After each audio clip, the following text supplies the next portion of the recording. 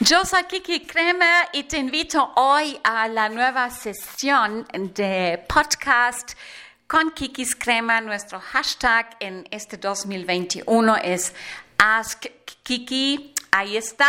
En SoundCloud, en iTunes, te doy la más cordial bienvenida. Me es un gran placer porque estoy asombrada cómo hemos podido estar ausente en podcast de tal manera de que el último podcast que se ha subido aquí a SoundCloud fue en febrero 2020. Oh my God. Aquí a pocos días de que ha iniciado mayo 2021, me es un enorme gusto compartir el día de hoy contigo varios tips, insights, iluminaciones, porque este mes de mayo realmente es la celebración de Beltane, maya, que viene derivado de una palabra latina que es la diosa de la fertilidad, son los inicios, es el punto máximo con el Beltane de la primavera.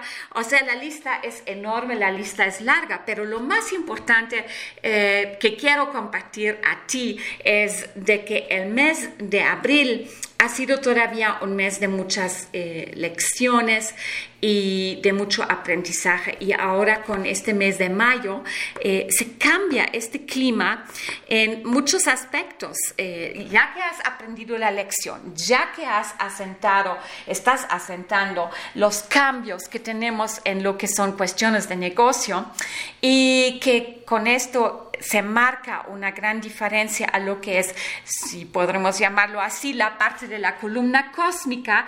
Ay, cómo me encanta incluir la columna cósmica en lo que es el coaching de negocio, y también en lo que es el coaching de hablar en público, ¿sí?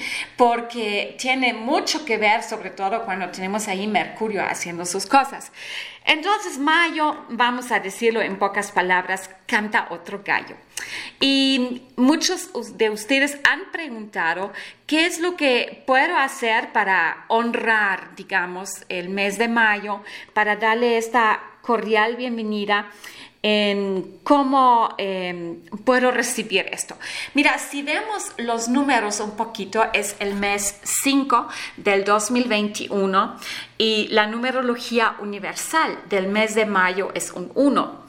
Entonces, ese es realmente un mes en el cual digo, toma el toro por los cuernos, sea el líder de lo que tú quieres hacer. Y esto significa también que limpias lo que te rodea, limpias tu plataforma, digamos, de la cual tú estás trabajando, ejercitando, dirigiendo, planeando, poniendo en prácticas tus estrategias.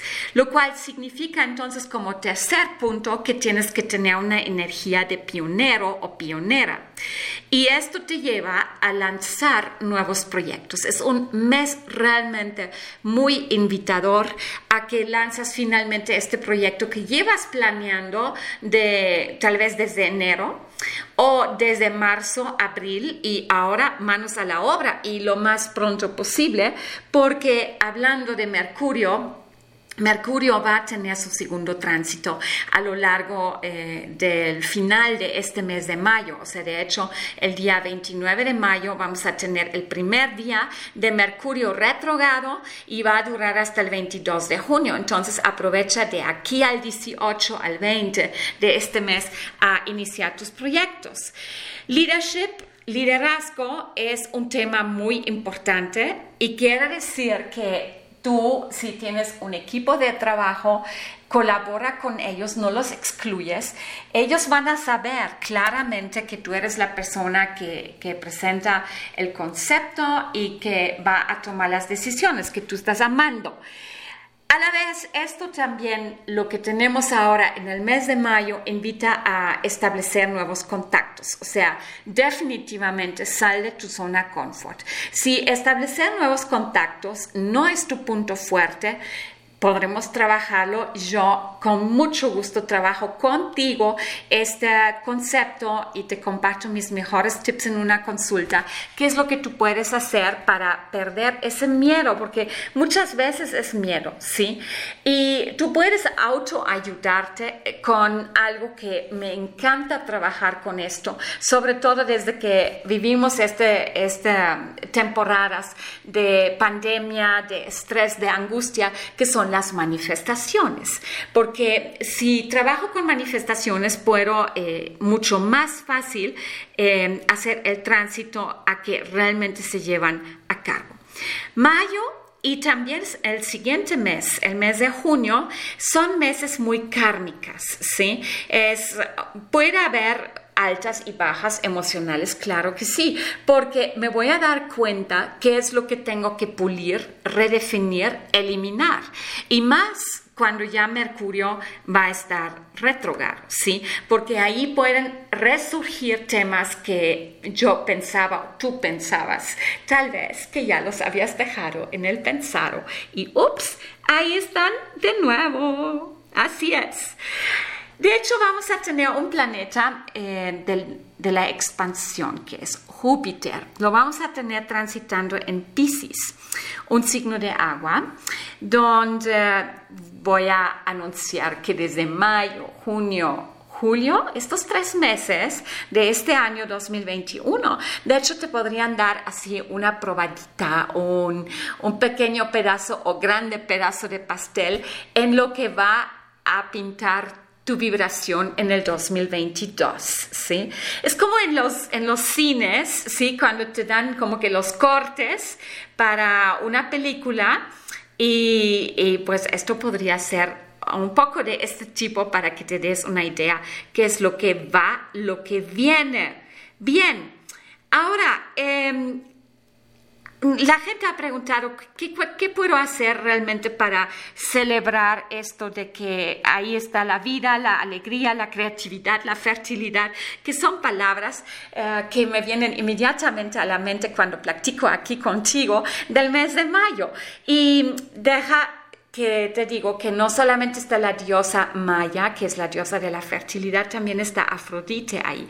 Afrodite, que también hemos platicado de ella en el mes de abril. Es un mes donde es muy importante que sí cuidas y pongas un filtro a lo que son tus comunicaciones. No dejes que este monstruo verde sale del closet y que te arruina con mal humor o con fuertes discusiones tus proyectos, ¿sí? Siempre va a haber gente que nos rodea y que se cree con el derecho de criticarnos casi 24/7. Pero esto puede tener muchos motivos en ellos. Un fuerte motivo y uno que lastima muchísimo son las envidias. Haz que esto te resbala, que te entra por un lado y te sale por el otro y sigue enfocándote en lo que es tu camino, ¿sí? Porque tienes mucho que puedes cosechar en este mes, mucho que podrás celebrar seguramente. Hablando un poquito de Mayo, este nombre viene de Maius y era una diosa griega, Maya, de hecho así se llama, y se identificaba como la diosa de la fertilidad. Y lo quiero mencionar porque este mes de mayo es un mes de inicios, es un mes para hacer compromisos, básicamente clavos con cabeza, ¿sí?